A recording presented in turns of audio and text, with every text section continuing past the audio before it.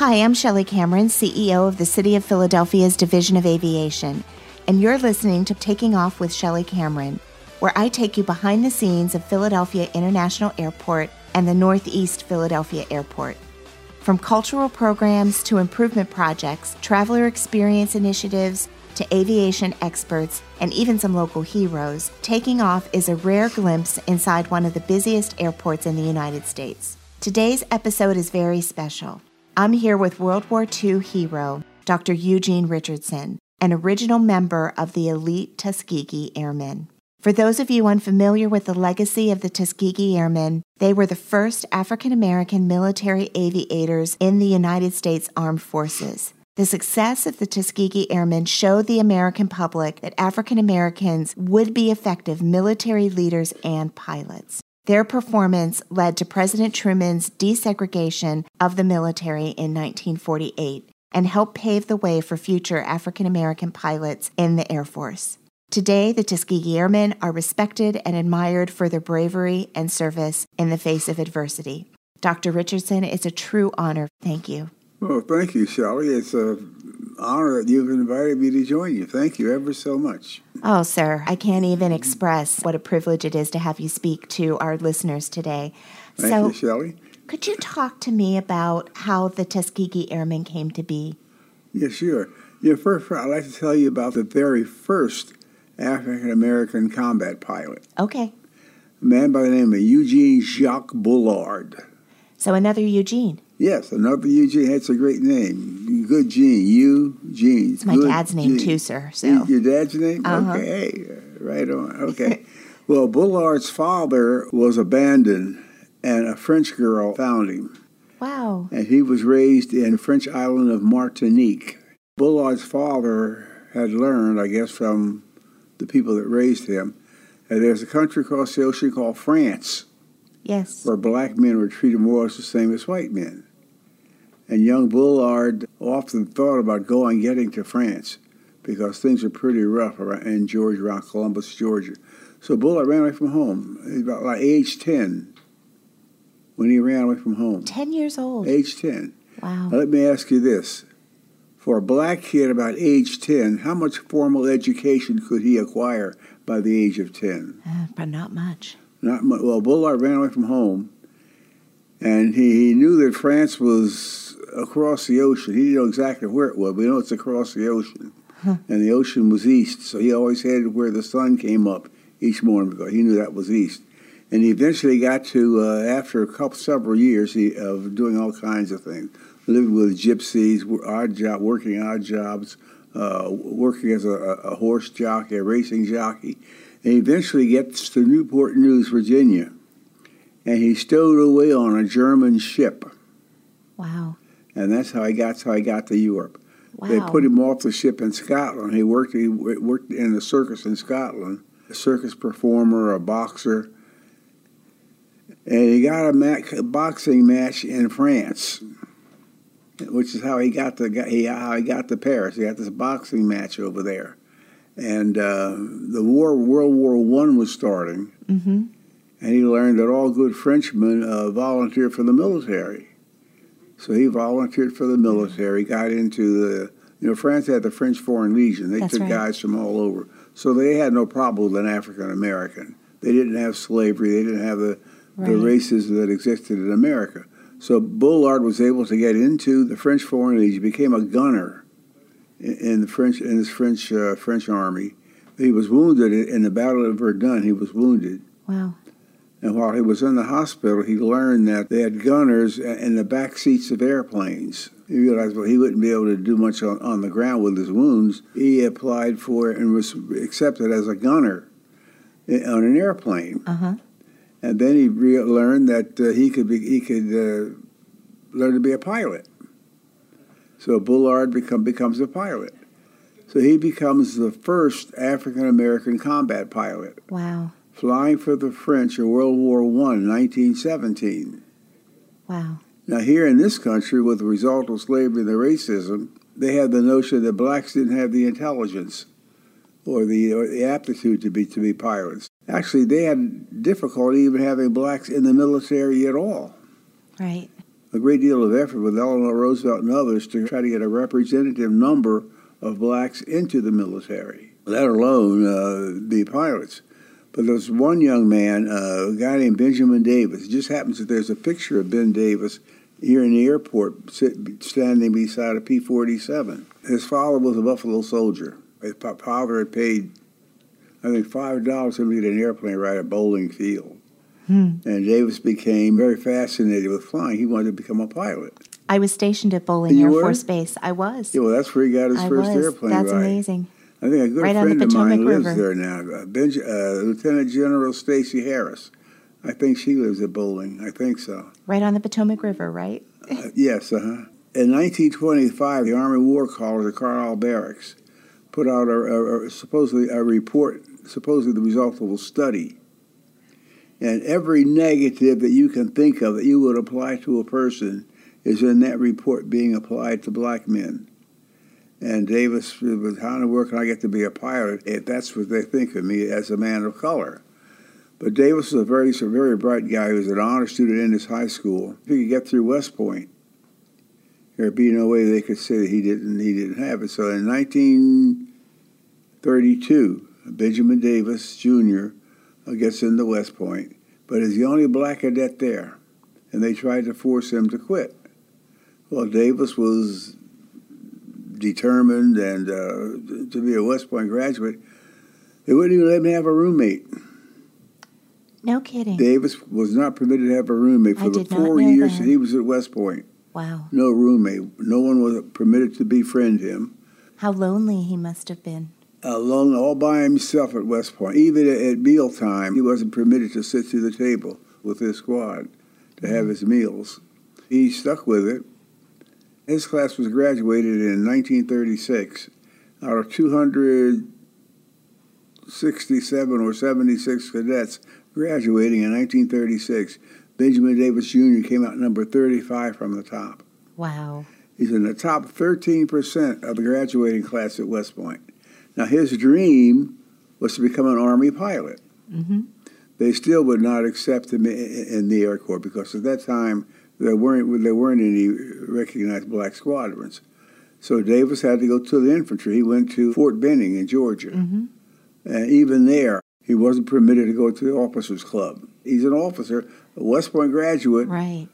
They didn't want him in the officers' club because of the color of his skin. Wow. Because of the war, the government, they're redoing the military. You know, there was the economic crash in the 20s, I guess the market crash of 29, and the economy was in pretty bad shape. So they cut back on the military budget. But now that they're gearing up for World War II, Hitler started his stuff, and now they realize they got to rebuild the army.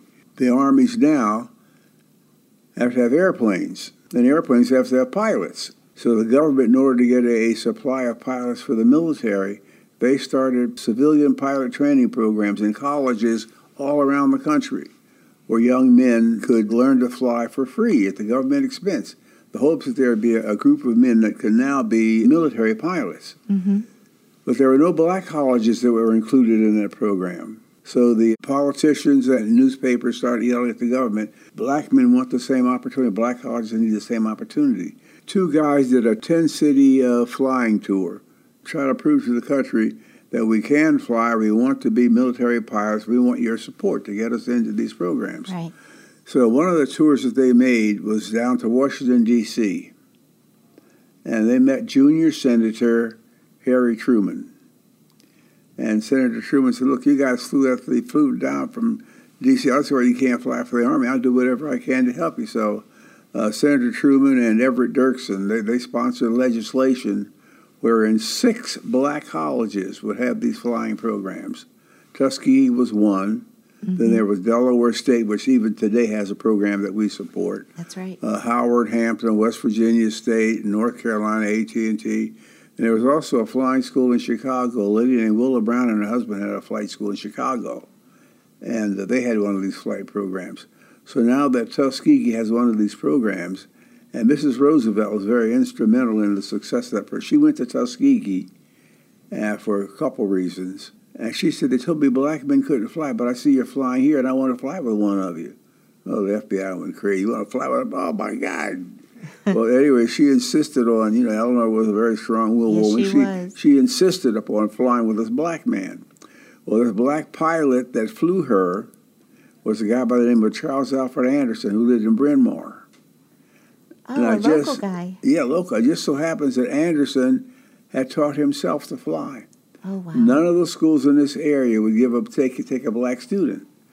So Charles Alfred Anderson, being so determined to fly, he bought an old-used airplane.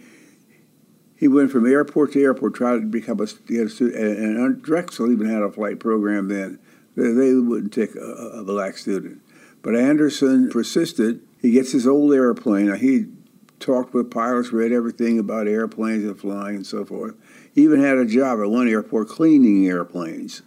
And they threw out a lot of oil, smoke, and dirt. So he had a lot of job cleaning airplanes. So he knew all about the things that were inside of airplanes and those things outside that moved around on the wings. So Anderson taxied his airplane around. Finally, one day he lined it up with the wind, and up he went. And he was still flying at the age of 86. No kidding. He became the chief instructor at Tuskegee. After instructing at Howard, he was enticed to go to Tuskegee, and he became the chief instructor at Tuskegee. So he was the guy that flew Mrs. Roosevelt around the field for about 45 minutes. And we think she went back to D.C. and told her, hey, Franklin, you got to do something. These guys want to fly. They can't fly, and they want to fly. Tuskegee Institute got a contract to be the place where black men would go for their primary flight training. Okay. And there's an airfield they call it Moton Field. They named it after the third president. So Moton Field, which is now incidentally a national park monument or something, place of interest. They started flight training in 41. The first class was graduated in 42. In that first class, there were 5 graduates. 13 started, and 5 completed the course.